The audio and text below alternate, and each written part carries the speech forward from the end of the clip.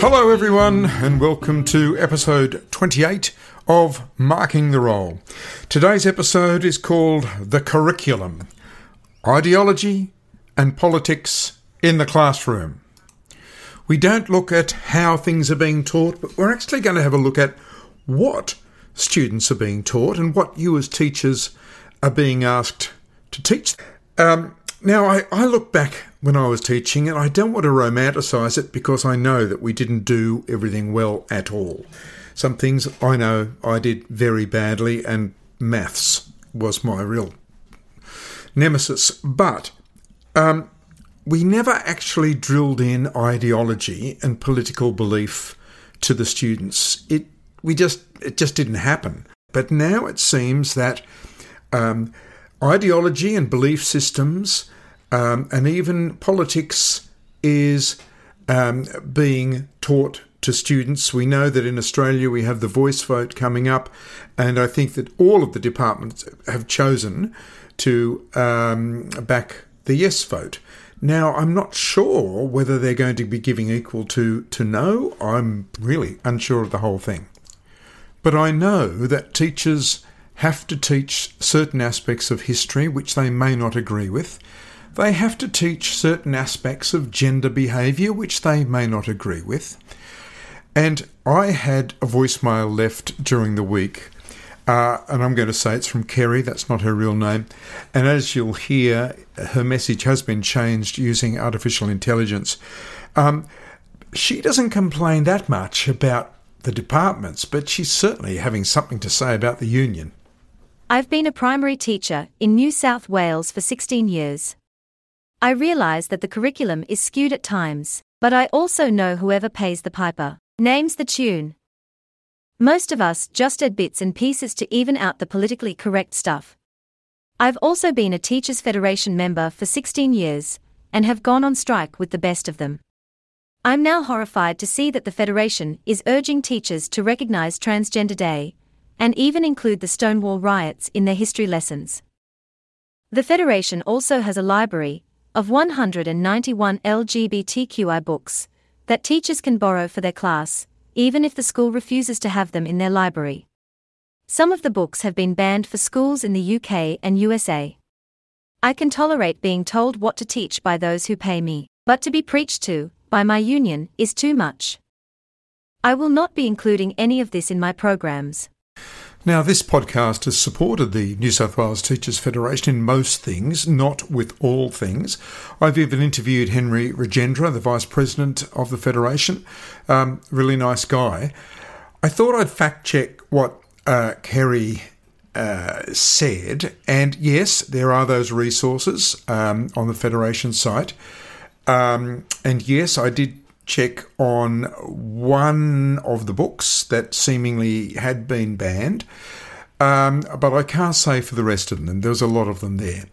But it does seem that from all directions, from the departments, from the federations, from minority activist groups, there is pressure for teachers to teach certain political ideas and certain ideologies, some of which they may disagree with, not just the politics, but perhaps even gender identity stuff, which I know teachers have to teach about. But many teachers believe that this sort of teaching belongs in the home. To find out more about all this and what can be done, and if there is any checks and balances, I spoke to Colleen Harkin.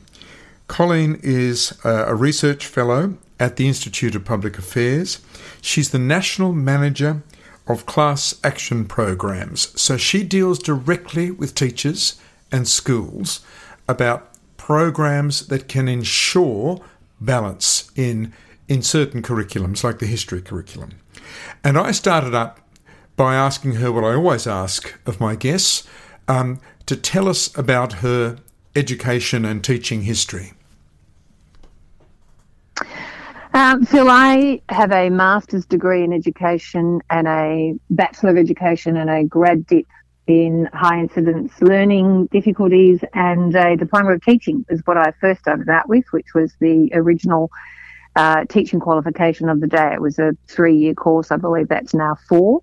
But yeah, sort of lots of, stacks on the mill in terms of education qualifications. Okay, and you look after the class action resources for the Institute of Public Affairs. What exactly are they?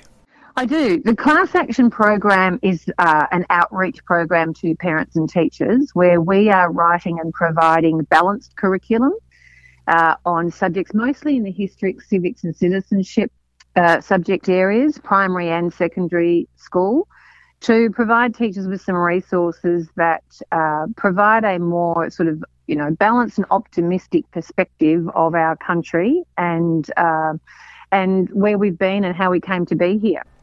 So when you say a more balanced perspective, what is the other perspective that you're trying to balance?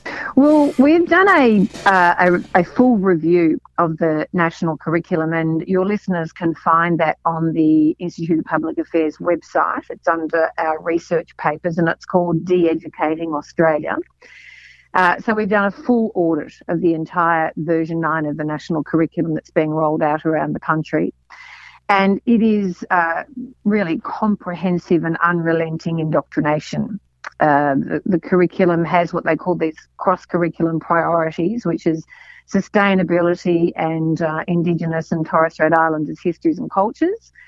And every subject at every year level is taught through the prism of those priorities. So the result of that means that instead of what education being, a system based of knowledge and facts, it is entirely underpinned and ideologically driven. So that means that in some areas, for example, in history, the students are taught that really Australia, was founded on white supremacy and oppression, and that, that we are a systemically racist country, but Aboriginal Australians, for example, by virtue of their race, are oppressed, and these sorts of, underlying themes run right through the curriculum, all the way through. So, our intention. Do they go as far as to call it Invasion Day, Australia Day? They do. And so, grade 4 is when the children start to learn about the First Fleet. But that comes after grade 3, where they are taught the concept of invasion. And they're also sort of, it talks about dispossession, massacres and genocide, and that they're basically indoctrinated to this, thinking that this is not a country that, that we can be proud of. And it starts very early in the curriculum. Gee, no wonder the kids are depressed. So some important aspects of Australian history, for example, what happened to the convicts after they were let out of their sentence, is being left out due to ideological reasons, do you think? Entirely. So Australian history is compulsory for Year 9 students, which is a great thing, but it neglects to mention Captain Cook at all. Captain Cook only gets mentioned once by name in the entire national curriculum, and that's for grade 4 students. And after, as I've already said, they learn of the concept of invasion. So I don't know how you can learn Australian history without having a good understanding of Captain Cook and who he was and what he did, and the capabilities that he had. So, it is very much a unbalanced view of our history. Some people call it a black-armed view of our history, and it is, they are definitely taught that, colonisation was an invasion, and that it resulted in dispossession, massacres, genocide, and there's nothing to be proud of there. If we take one of the resources, say the one you mentioned, which is Captain James Cook, brilliant navigator and intrepid traveller, or destructive coloniser. So what are some of what's it about? What are some key points from it? So that's a recent lesson plan unit that we've launched, and it takes students through, of the times, what was happening in the times, what were contemporaneous explorers doing, what was known about, the land down under at the time, what was the relationship between England and France, so that students have some kind of understanding of, this happens very quickly. Like, this is a unit that is, like 101 Australian history, if you know what I mean. It's not deep and, it interrogates everything with great detail. The idea of this is if they never hear of Captain Cook again, they at least have a good understanding without, labouring it too much. But they walk through, how did it come to be that he was even exploring this neck of the woods, so to speak. What were his skill sets? What was his view of the Aboriginal people? What did he say about it? And it gives them, the good, the bad, and the ugly in short term. And it walks them through the scenario to sort of say, well, in more recent times, he's seen as a coloniser. Was he even a coloniser? Like, he was actually dead before the first fleet arrived. And it gives them the information that they can make up their own mind as to what, was he a brilliant navigator or an intrepid traveller or a destructive coloniser, armed with the facts. And so they really don't get that level of information anywhere else. And what about Captain Arthur Phillip? How's he treated? Pretty much not at all. Similarly, our Australian history is pretty much ghosted in the current curriculum. Because everything is viewed through the prism of Aboriginal and Torres Strait Islanders' perspectives. The Western civilization influences good and bad achievements are really sort of quarantined quite significantly out of the curriculum. So you're not actually saying that this should replace any of the ideology about, the Indigenous, but this should be in addition to that. So they should be actually teaching both views, in other words. The challenge here is that the representation of the Indigenous community at the time is very romantic. Living in utopia, nothing was ever a problem. Yeah, never any fighting. Until the infanticide. There is no reflection at all of anything other than a perfect community until white man came along and destroyed it all. That's the sort of overriding tone. Now, obviously, history can be pretty ugly, so there's no intention to whitewash any of the problems or any of the things that are not to be proud of. But by the same token, there is an enormous amount to be grateful and proud of, and that the students need to learn it all. There is no value in having such a biased perspective of our history. No, my great-great-great-great-grandfather carried Captain Arthur Phillip ashore on his shoulders, so Phillip didn't get his legs wet. As a convict, he was chosen to do that because he was, well, I don't know why he was, but he was. There's been books written about Henry Cable and it's a great part of our family's history, and I would hate to see anything like that taken away from the majority of Australians. Well, we just actually, as we speak, are launching a very quick unit for students on just 10 significant achievements in Australian history. And you mentioned Cable, and that's one of them. Really? Henry Cable. Yeah, just a very quick understanding for students to say, this is the basis of our law, that even convicts were considered equal citizens with equal rights under law. One rule for everybody. Now, that's a very foundational perspective and, the way our country developed. And, either the convicts are sort of, a lot of people don't know that they did have the same rights under law. Yeah. And that how we've developed as a society is actually really impressive. We've got a lot to be proud of. Women, the earliest in the world for the women to have the right to vote. There's lots of things. And so that's a 10 sort of lesson scenario for students to go through and learn, quickly 101, what are some great things about Australia? Because the curriculum is so negative. So negative. It's so unbalanced. Now, have you had much pushback by activists or just ideological parents? No, not really. As our resources get out, they grow in demand. People sort of, and it's growing organically with people finding out that they exist. We've had a few that haven't been too, associations that haven't been too helpful in getting them out there, but for the most part, it is growing organically, and people are picking them up, knowing that, finding out that they're there and going, oh, this is terrific, thank you. And so teachers are on side with them? Yes, we actually, and again, it's an organically growing thing about making contact with teachers and getting them out there. The work that we're doing, just to put it into context, we are able to cite the national curriculum markers that say that this is where this complies with the national curriculum. So we're not asking any teachers to, move away from the professional responsibilities of their job.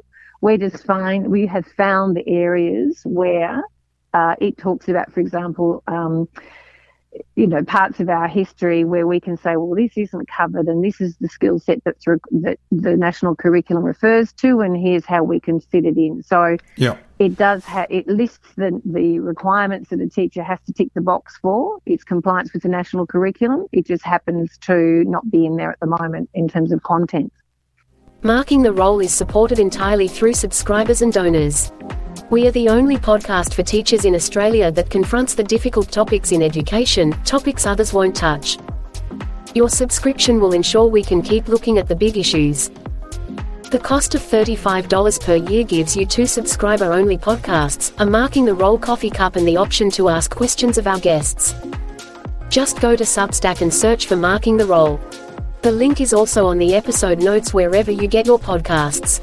So, look, on watching the coronation on the weekend, I was horrified to hear the ABC commentators not describing the celebration, but making anti-royal comments and denigrating the event. Now, I'm just going to play a few for you and the listeners. An institution that's perpetrated colonisation all around the world at the expense of First Nations peoples and people of colour. Because the symbol of that crown represented the invasion, the theft of land, and in our case, the exterminating war, which next year will mark 200 years. So many of our beautiful multicultural communities have also suffered, under this exact, a colonisation process and the like. Now, this is in exact opposition to the history that you're talking about. It is our real history that you're trying to communicate. How do you feel when you hear things like this? Well, Phil, I was watching the coronation on a commercial television station, and I can't tell you the amount of people I was getting texts from saying that they started watching it on the ABC and they were turning it off, changing channels because it was, so objectionable. So I didn't see the ABC coverage, but I have heard a lot about it, and formal complaints apparently are being made to the authorities. Totally inappropriate. And again, it comes to the issue of balance. I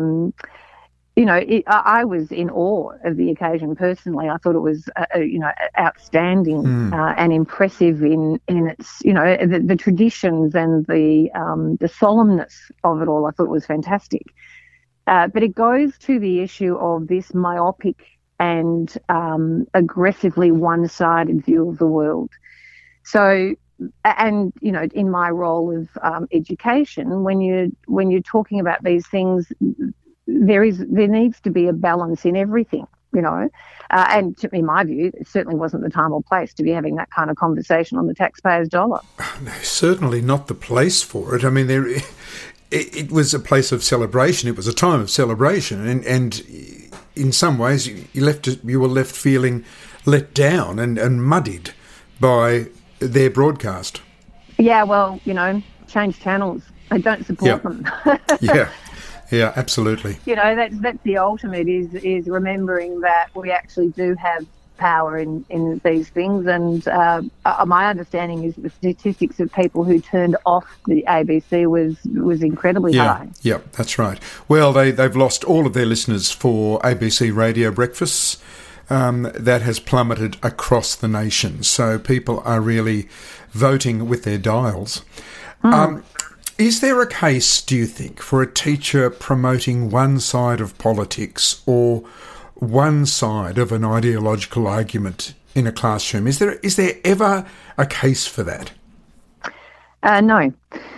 Not, if I take that question on face value, the role of an educator is to educate, not to indoctrinate.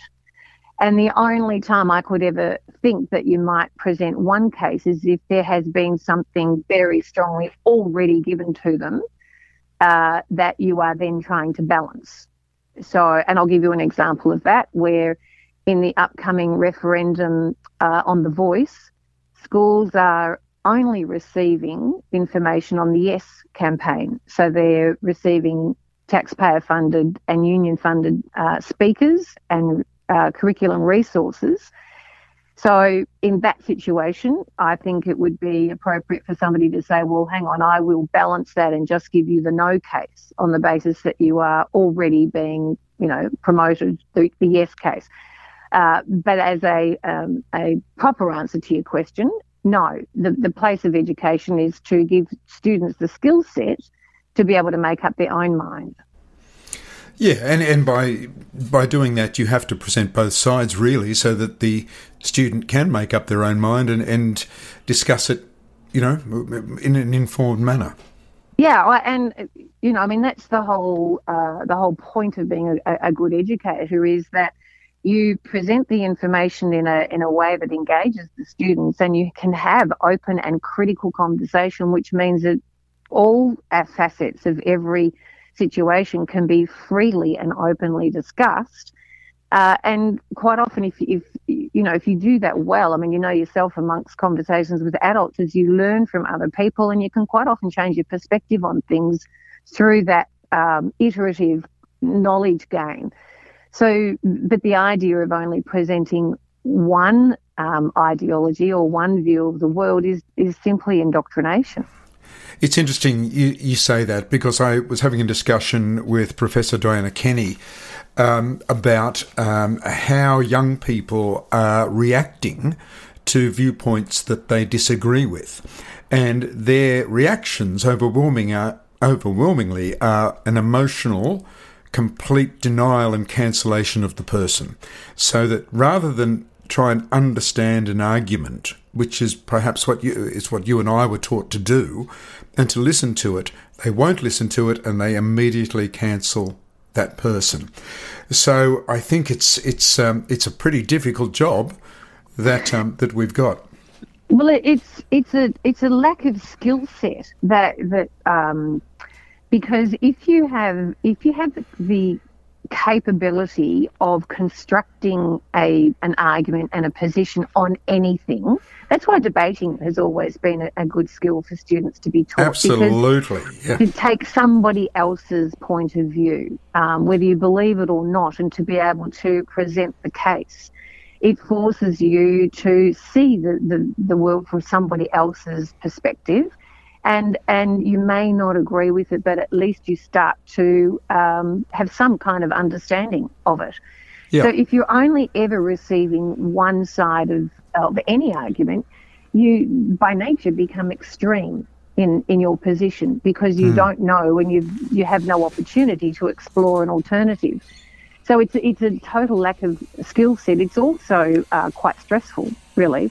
If you only have one view of the world, that becomes quite intense if you've never had the opportunity to explore other boundaries. And I sort of, students, the mental health illnesses amongst teenagers and the growth in that is well documented. And I would suggest that it's because we have pushed down their throats enormous amounts of negativity that, we're bad people with a bad past, the world's going to implode unless they do something soon. And it's one-sided view. There is no balance to it. There is no sort of other side of the coin to give them optimism and hope and gratefulness.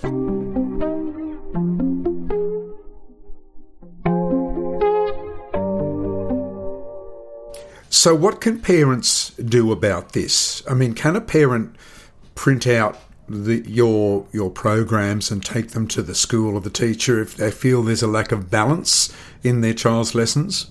I would love them to. So our resources can be found at class-action.org.au, and they're freely available. There's sort of different lessons on, and just so your listeners know, we are developing and uploading them as we go. So we'll just keep adding as different topics come up. But yes, and as I said earlier, the resources cite the national curriculum. So we're not ever asking a teacher to, step outside the boundaries of their professional responsibilities. But parents and teachers can readily download any lesson that they'd like. Colleen, there's going to be some teachers out there who say, look, bugger this. I'm having trouble getting my existing content into my day-to-day work with my class. That's a pretty understandable attitude, isn't it? They have a very difficult gig, and there's a lot of negativity and public commentary about teachers and the education system. And I just want to give a shout out to those teachers, because they're doing what they have to do. No one expects, and we certainly don't at the IPA ever expect a teacher to step outside their professional obligations and implement the curriculum that they're legally obliged to do so. And any teachers out there who are listening to your podcast, I'm very, very keen to hear from them at any time they can find me at the IPA. Okay, so teachers can call you. I'm at the Institute of Public Affairs. These resources, so they're free for teachers. They'd also be free for parents, I guess. If some parents feel that the school is letting their students down by not giving them balance, the parents could actually teach it at home. Absolutely. We have a lot of people who download our material who are homeschool parents. Yeah. And we've had grandparents who download them because they're interested in making sure that their grandchildren have an understanding of history that they don't think that the school is covering properly. They're very simply set out. The teacher resource is a pretty dry document that says step 1, step 2, step 3. It walks people exactly what to do. It has worksheets to show what the students will do. Some of them have got little videos to go with them or PowerPoint presentations to back it up. They're pretty simple resources for anybody to use. That's great. Look, I'll put a link on the episode notes so that teachers can just go in and click on that. It'll go straight to it. Marking the Role is supported entirely by subscribers and donors. It is a volunteer-run podcast and not even the host is paid. Subscription helps with transcript costs, podcast fees, and even the artificial intelligence voices like me used for teacher comments and ads like this. To support the podcast, please go to Substack, search for Marking the Role and subscribe, upgrade or donate. Your contribution really helps. Thanks for listening. Yeah, well, those artificial intelligence voices are okay, but I think they can still be improved a bit. Now, Colleen, you cover history and perhaps law and parliamentary procedure, yet there's an emerging need for similar resources in science. Now, I had a message from a teacher in Victoria, I'm not going to say the region, and she said that one teacher at her school has taught her Year 6 class that sex is non-binary and that sex can change. Now, this teacher said she went to the principal and complained to the principal that, her colleague was doing this and was told that, I'm bombarded by work and I'll get to it. I'll get to it sometime. So what we're getting is like, instead of a black armband version of science, we're getting a rainbow armband or a purple armband version of science to match this version of history. Is the IPA looking at broadening this range of resources? So at the moment, our sort of focus has been history, civics and citizenship, but I do get a lot of parents expressing concern about some of the broader issues that their children are being exposed to. We have had suggestions. We've got one on theory, which is beyond me, to be honest, that we're working on. But Charles Darwin's theories have also been suggested. They're all sort of works that are potentially in the pipeline that we'll have a look at. But we do get suggestions from time to time. And if I could just say, the overriding thing that to say to parents is, you're the parent. You are responsible for your child, and never let the school take over that role. So that means, there'll be increasingly plenty of times where, saying to your child, that's not what our family values. That's not what we want you to be doing. Or, having those constant conversations with your child, teaching them your values, your attitudes, because for a long time, bit by bit, schools have taken over the place of parenting. Now, decades ago, it started fairly sort of innocently, and it seemed like, helpful ideas that school would take over teaching your kid to swim or ride a bike or, go to England to play cricket or whatever it was. But it has become that school is the be-all and end-all, and parents often, everybody's busy, I understand that, but acquiesce to allow school to take such a powerful role in their child's life. And I would strongly encourage parents to be that nosy Parker parent who's always knowing what's going on with their child and what, attitudes or comments are being made, and, talk to the school about it and not accept it. Colleen, there was a voice grab at the start of this episode from a teacher, Kerry, who didn't mind having to teach certain things that the department said that she had to do, but she drew the line when it came to the union telling her what she should teach. And she was listing a couple of things that she disagreed with. So it seems that if the department is not telling you, as a teacher, the ideology that you should be teaching, well, the union is. And I think the union has just recently, I could be wrong, come out in favour of the voice vote and expecting all teachers to follow suit. But what I've heard is that the teachers' union they have made a statement that they're supporting the yes. Now, even in that, the union doesn't and ought not to be able to speak for every single teacher. That should not be a situation where they can tell the world how me as a teacher thinks. No, that's exactly right. But individuals, some I believe, are scared to actually say what they actually think because, as you mentioned before, you'll be labelled a racist, and you actually, it's actually dividing society. And I'm very concerned about what the outcome could be. It's a very common thing that I hear, particularly in the role that I have here at the IPA. I get loads of emails from parents and grandparents saying, thank you, so glad that somebody's bringing, shining a light on some of these issues because I can't do it. I can't say that out loud. So we have a situation in community where people are genuinely concerned and too afraid to say what they think for fear of being labelled, particularly a racist or a bigot or a homophobe or any kind of phobe that you want, and it just shuts down the conversation. It's a very easy way to stop people from speaking. Colleen, do you think that with all this ideology creeping into nearly every area of the curriculum, it's actually dumbing down the content, that it's actually making for a dumber society? Phil, I've mentioned the cross-curriculum priorities. Now, in addition to undermining national pride and optimism about, our country, these cross-curriculum priorities pollute subject matter, and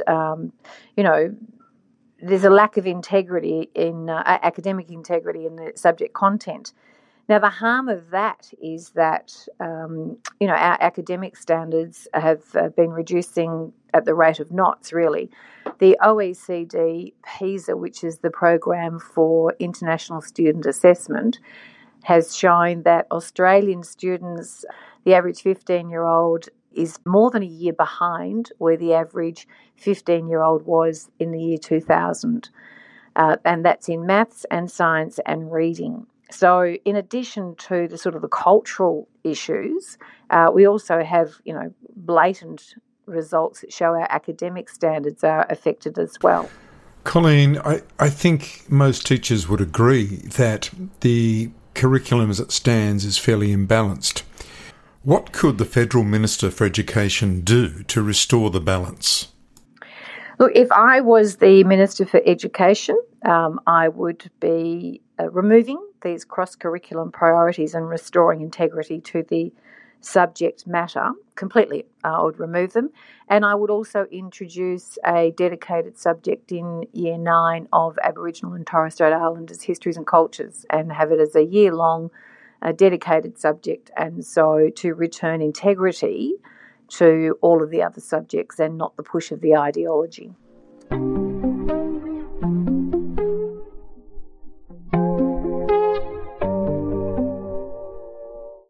And you were listening to Colleen Harkin, Research Fellow for the Institute of Public Affairs and the head of the Class Action Programs. The Class Action Programs are really just resources for teachers to help balance out the national curriculum a little bit more.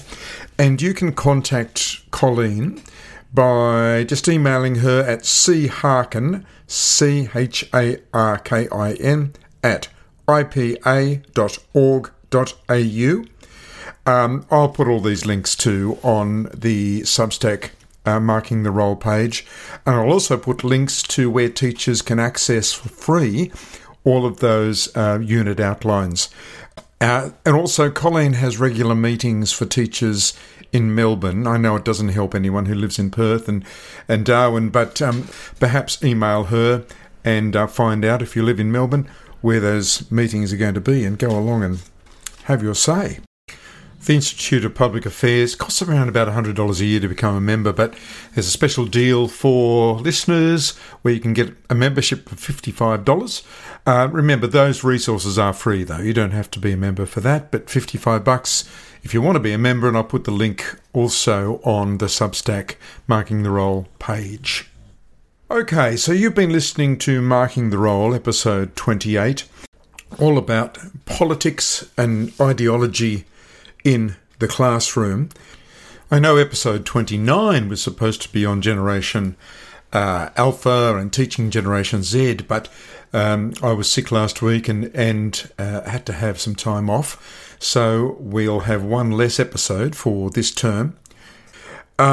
Next episode will be on the Michaela School in the UK, and in a few days' time, Lee and I leave to go over to the UK and go to the Michaela School and speak to Catherine Purblesing, the principal of the Michaela School. Now, if you're not familiar with the Michaela School, it is a free school. So a free school does not come under the auspices of government schools, but it has fantastic reviews from teachers, from parents, and from students. So we'll be going to the Michaela School, which has very strict discipline policies, very big accountability expectations from the students, but also incredibly happy students and successful ones. So we'll be going there, and then we're having a holiday. We haven't had a holiday for probably 7 years.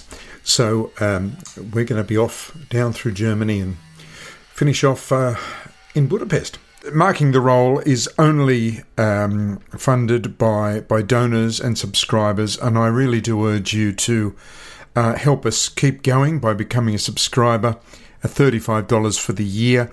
Or there's a discount also if two of you join. So if two of you join, you get it for far less, I think. So it really does help us out, and I urge you to join us. It's far less than episodes of Netflix, far less. My name's Phil Dye, and I'll see you in about a week and a half, coming to you from the Michaela School in London. See you then.